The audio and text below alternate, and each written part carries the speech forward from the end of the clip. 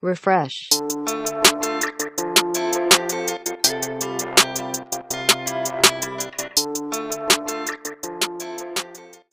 Good Monday morning, guys. It's your boy, the Muffin Man, back at you again with another episode of the Refresh Podcast. I hope your weekend has been super legit. I'm going to come back at you with episode 3 of our series of Holy War, inspired by Chris Tomlin and Darren Whitehead's book. So please do excuse me. I'm just letting you know ahead of time that my sinuses definitely are attacking me. So I am nasally declining. And I thought it would be a great idea to put clothes to wash before this podcast. So if you hear that in the background, that's what's going on there. But without further ado, I hope you are off to a great Monday morning. Maybe some of you are starting to put the kiddos back on the school bus.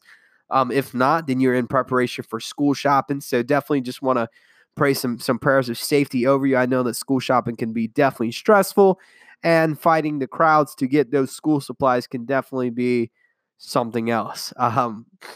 Just remember, and that's one blessing that I am grateful for, being an adult now. I don't have to do that. Also, Refresh Podcast t-shirts are available on Represent, found at the Muffin Man's Merch Lab, and you can get yourself a Refresh Podcast t-shirt. So let's jump into today's message. So today we're going to be talking about the music of praise. So the word Zamar, and that's pronounced Zamar. So that's Zamar, and you may have seen it when you clicked onto this podcast episode. Zamar means to make music, to celebrate in song and music, to touch the strings, are part of a musical instrument. So, if you are a musician, then this is your word of worship. How many of my musicians are out there? Do you play the piano or keyboard? Maybe you play drums. Maybe you're a guitarist. Maybe you play something a little more daring, like a violin, or maybe you play, I don't know, a cello, or which is like a giant violin. Maybe you play a flute or something. But if you're a musician, then this is your word of worship. To make music, to celebrate in song and music, to touch the strings are part of a musical instrument. The scriptural reference that they use in this is Psalms 144:9, which reads, "I will sing a new song to you, O God. On a harp of 10 strings, I will sing praises, Zamar, to you." So the music was a conduit of God's grace. Now, before we get into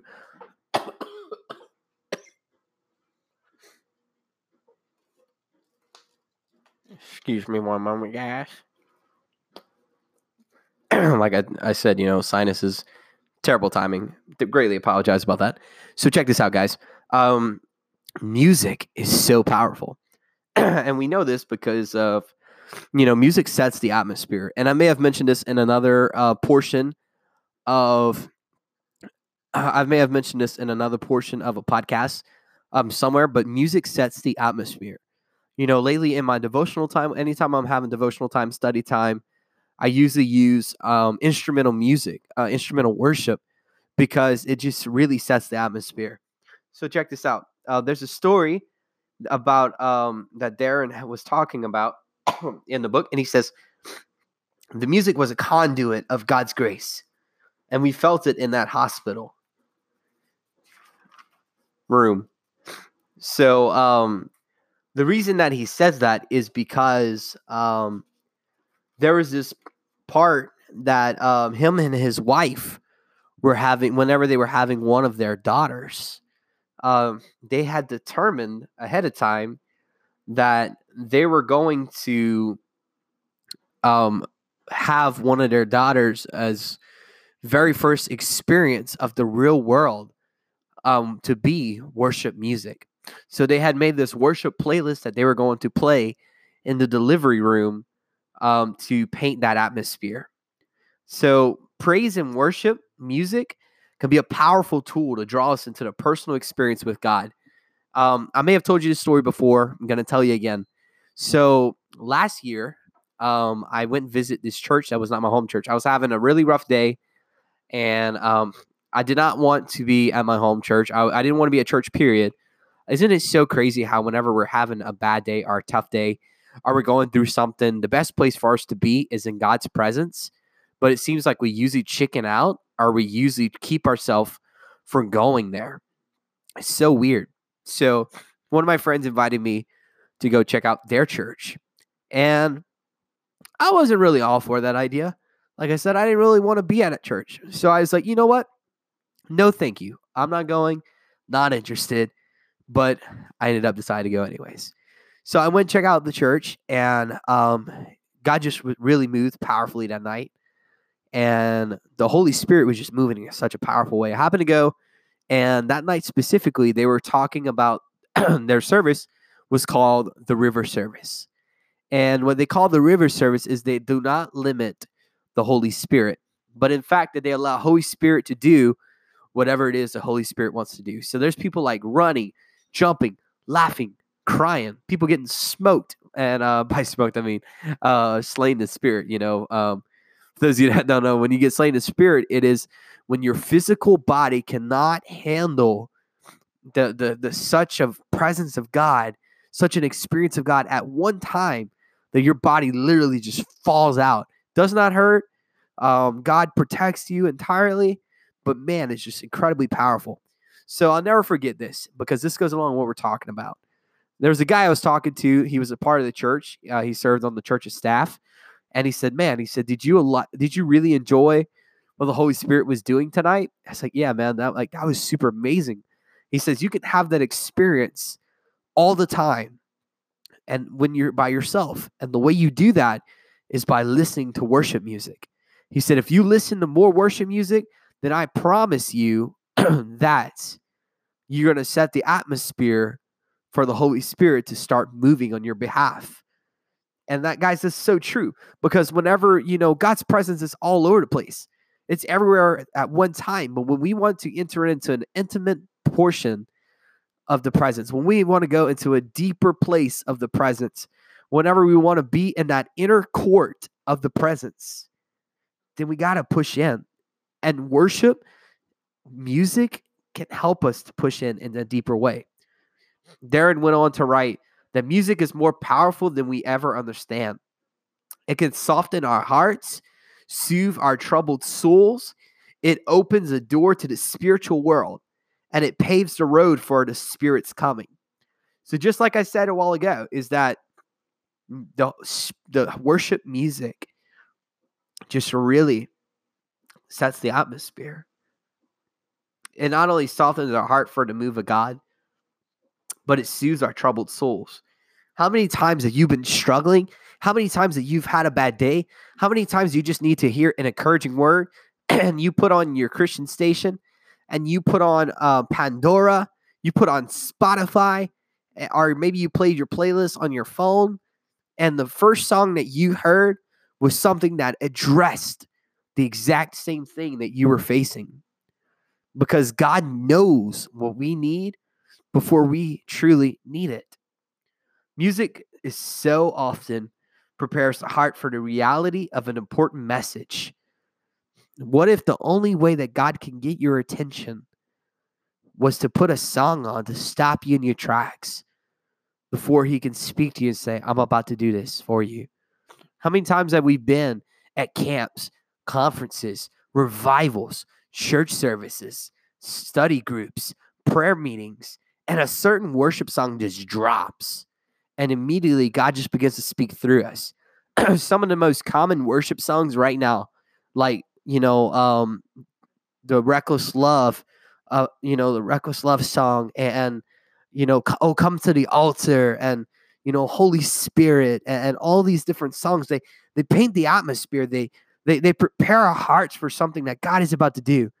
And just remember, Chris Tomlin adds to Darren and says that, instrumental worship is powerful. He was talking about he meets with worship pastors, and he meets with musicians, and he meets with all of these different Christian musicians from around the world.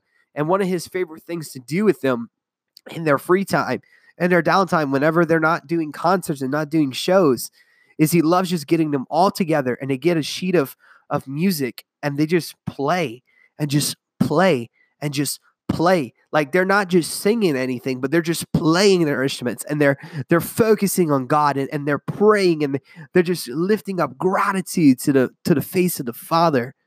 Guys, like that is truly, truly what I believe the true intent of worship is. The true intent of music is to not only grab our attention, but to prepare our hearts for our attention to be grabbed by the Father. So if you're listening tonight, if you're listening to this in the daytime, whatever time you're listening to this, and your gift is worship, then just be encouraged that just play your guitar before the Lord. Play your piano before the Lord. Play your instrument before the Lord. And really, just really focus on Him. Because when you do, be prepared for the Spirit to move. Let's pray, guys. Father God, I just thank you so much.